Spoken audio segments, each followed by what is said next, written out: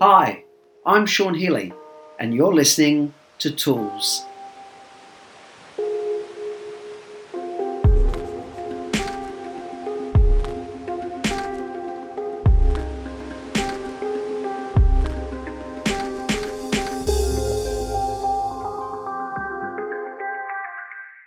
Hi everyone, Sean Healy, personal development educator and NLP trainer here, and you're listening to episode 162 of Sean Healy Tools, a podcast intended to offer tips, tools, strategies, and insights for helping us have the best quality life and relationships that we can.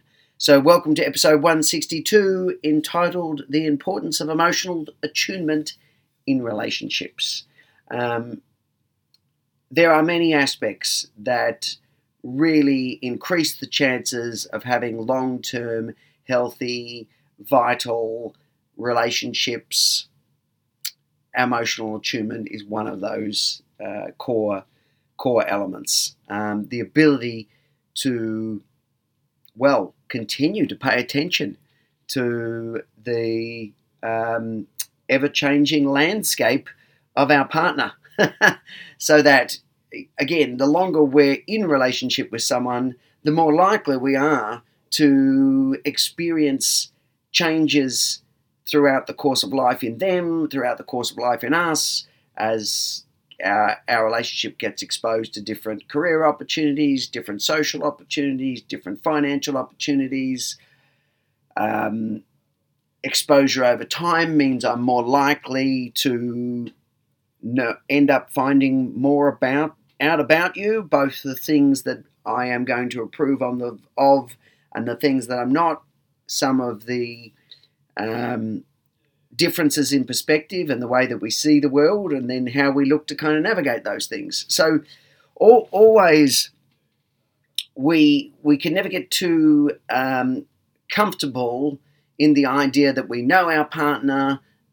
It's very easy to get into habitual set and forgets rather than continue to pay attention on a day-to-day basis to the person that we share our life with. It's easy to take them for granted. It's easy to get comfortable and switch off or go on autopilot when we're around this person that happens to be so important to us, so that we can get into very kind of habitual, lazy approaches to the person, and then we find from time to time that something we would normally do that gets a certain reaction out of our partner all of a sudden gets a completely different reaction on a certain day. And so couples who seem to do better over time are the ones that are continually interested in each other, are continually aware of where their partner is at emotionally. So, for example, this might be things like knowing when and how to approach our partner about different conversational topics. Sometimes couples get into clashes when they're in different spaces. You know, I might be, let's say, finished for the day in my professional space, so I'm relaxed, looking to mess around and joke, and you aren't yet. You haven't finished your day, and and so I'm not reading that you're still in task mode while I'm in fun mode, and then I go to try to share something with you, and you're not in the space to receive it. And again, if I didn't notice that, and because I've just been too much in my own, it's not necessarily a bad thing. I'm excited. It's something I want to share, but I haven't checked first whether this is the appropriate time to do that, or rather than go, oh, okay, I can see my partner is still busy, focused on this, I will wait till later. Or, if we talk about creating structure of a kind of a space of receptivity for couples inside their relationship, this is, again, talked before about how some structure in relationships actually adds to keeping the romance and the freedom and the spontaneity alive. If we've got kind of at 6:30 every day is our 45-minute sit down, drink a cup of tea and share our day space, or this is our scheduled vent space where I can talk to you about someone who's driving me crazy at work, and I've got 5 minutes to vent, and you've got 5 minutes to vent, and then we go on to other things. Again, if we've got designated kind of time squared away, that sometimes too can help. But of course, things don't always go quite so perfectly and linearly. So we need to still be aware about, does the conversation I want to have, is it going to be, held or had most effectively right now, or do I have to wait until my partner is in a more a better space to receive this, or is this just not the right time and I have to wait till later? So, and again, this comes down to understanding that we all have spaces and moods that we go through for whatever reason. So just noticing if our partner's a bit flat, or our partner's a bit quiet, or our partner it does seem to be sad, or our partner does seem to be frustrated, and then how we're going to approach that potentially in a gentle way, or wait until our partner is ready, depending on our partner's style and what they like to, how they like to be managed in these moments. I know about my partner is they like me to ask, and then they may or may not be ready to talk about it yet. But the very fact I've asked and inquired about how they're doing today shows that I care and that they're on my radar. Or do I know what my partner's like? They just need some time to mull over and stew over what they're talking about, and then they're going to come back and talk to me. But the more that we are aware of the kind of emotional ebbs and flows in relationship, and where we are, where our partner's at, and again, this comes down to self-awareness as well as presence within the relationship, that I'm aware too when I'm going through my own stuff, and this might not be the time to talk to my partner about certain things because I've got too much emotional reactivity behind it. And when I come at my partner with frustration or with intensity, or launch into some kind of verbal criticism, I know that my partner is the kind of person who does not receive that well, that is not an optimal approach when I'm talking about certain elements. So again, we've constantly got a little bit of an eye, not obsessively, but we're just mindful of the kind of emotional ebbs and flows that go on.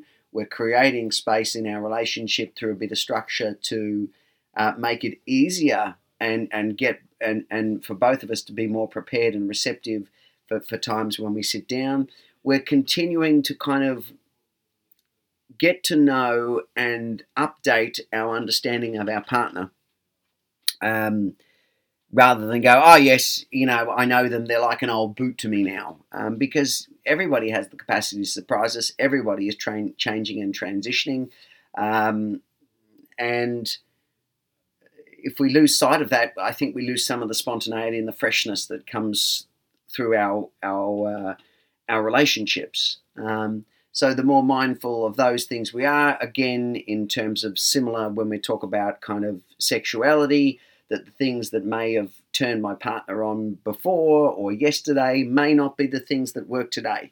Again, depending on the levels of sensitivity of certain areas, then we are actually more vulnerable to change and reactions, or unpredictable reactions, or what we might consider mystifying reactions, because we don't necessarily understand yet how our partner came to be responding in this way. And so that would be an invitation to, instead of kind of an instant dismissal of, you're completely overreacting to this situation, you're way too sensitive, rather than looking at that and going, okay, is this an opportunity for me to understand a bit more about my partner by finding out how they've got to this reaction or how they've got to this thinking on this situation. So I'm seeing that not as a moment to dismiss them as nuts and crazy and overreactive and too sensitive or too emotional or, oh, they're just triggered or whatever we want to say, but what's underneath all that, because here's an opportunity to really get to know this person even more deeply. And again, that's the same as we develop our attunement and our emotional map and our emotional, build our references and our understanding for the person we've chosen to share our life with, or at least this particular phase. We know the things that are going to jar them. We know the things that, where they what kind of reactions they're likely to have, and so we're respectful. We're not poking in places where we know people are going to have abreactions and then get our back up when they have that abreaction, or we're using that as a source of our own amusement. That's not respectful. That's not there's not tenderness there, and it's a high risk kind of strategy that can actually end up over time drawing us further apart. And I think at a very deep level, this kind of being emotionally attuned and having some attention on our partner, again, leads into keeping one of the other key fundamental pieces of strong, healthy relationships long term. It keeps that positive regard and positive sentiment towards our partner going, because that is a really fundamental element that even if we don't necessarily communicate as effectively as we'd like in certain moments, couples that have that sense of attunement, that continued sense of interest in one another, and a continued sense of positive regard for one another, I really like my partner, even on the days when they drive me mad. These are the elements that really help us navigate the tough storms, keep us close, keep us excited about being together, keep us joyous about being together, keep that foundational element of friendship going that's so strong. And these are the core things that keep us united as a team, if you like, throughout the kind of the course of life. And I guess one other probably element that I want to talk about relative to emotional attunement comes into if we have that degree of awareness on ourself and on our partner, and a commitment to support the usness of our relationship, then we're also careful to not allow arguments when they happen to escalate too far. Because again, if we're really triggering reactivity and anxiety and fight-flight responses, well, for one, we're very unlikely to have anything productive come out of that dynamic. But over time, it makes us less and less willing to have the tough conversations that are so necessary for moving through through navigating life as a couple. Sometimes, we've got to still be able to have those challenging conversations. But if we find that they escalate really significantly and are deeply anxiety and reactionary provoking, then we're way less likely to do that. Or the moment we go to have another challenging conversation, I'm already flooded with the responses of how bad the last one was, and instantly my cognitive capacities are reduced. So that's some of the other element of emotional attunement, is we're aware when, as a couple, our disagreement is escalated past the productive point, and we're able to spot that and pull up. We're able to put the brakes on and go, hang on, we're now into harm territory. Not only harm of this conversation, but harm of us long term. And because we've got that attunement as a couple, we're both able to recognize that as quickly as possible and put the brakes on the conversation, take a time out and come back to it. Or on the other side of that, if we've got good emotional attunement, we're way better at picking up when we've moved after an argument into the repair or reconnecting phase. I know what my partner does when they start to reach back out towards me after some sort of dispute between us, or disagreement.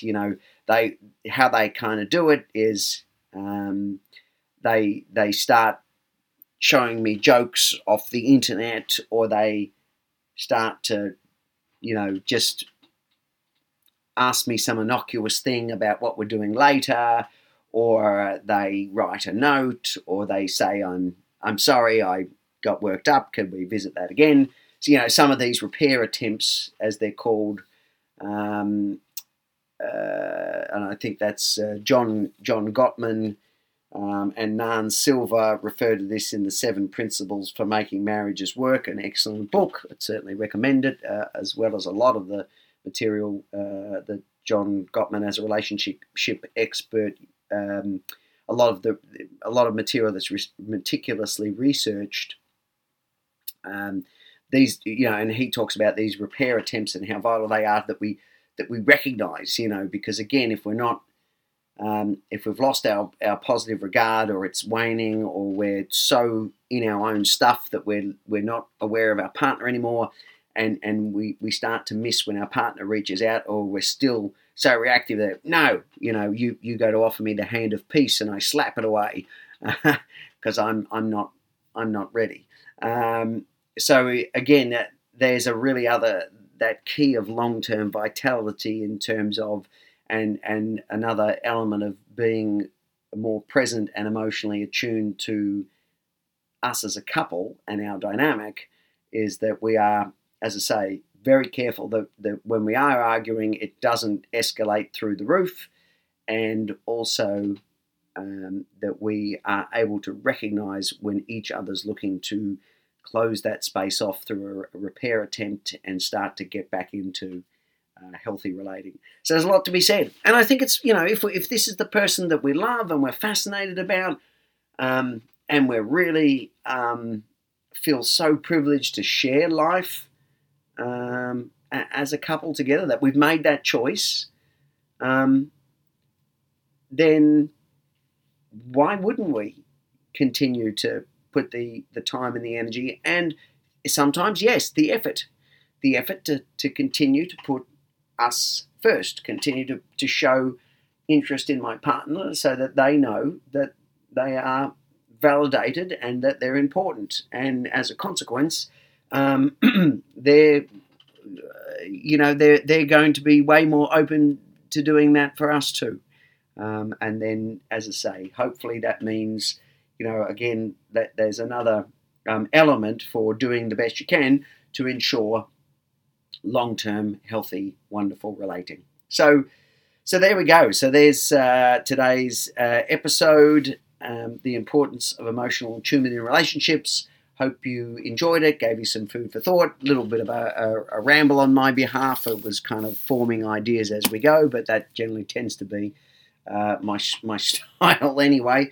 But certainly hope that you've got some things out of this episode to think on, or continue to focus on and prioritise. And apart from that, as always, we really appreciate people listening. So thank you for that. And as customary with our close off, as always, wherever you are in the world, and if you've been listening to this program for an extended period of time, thank you so much.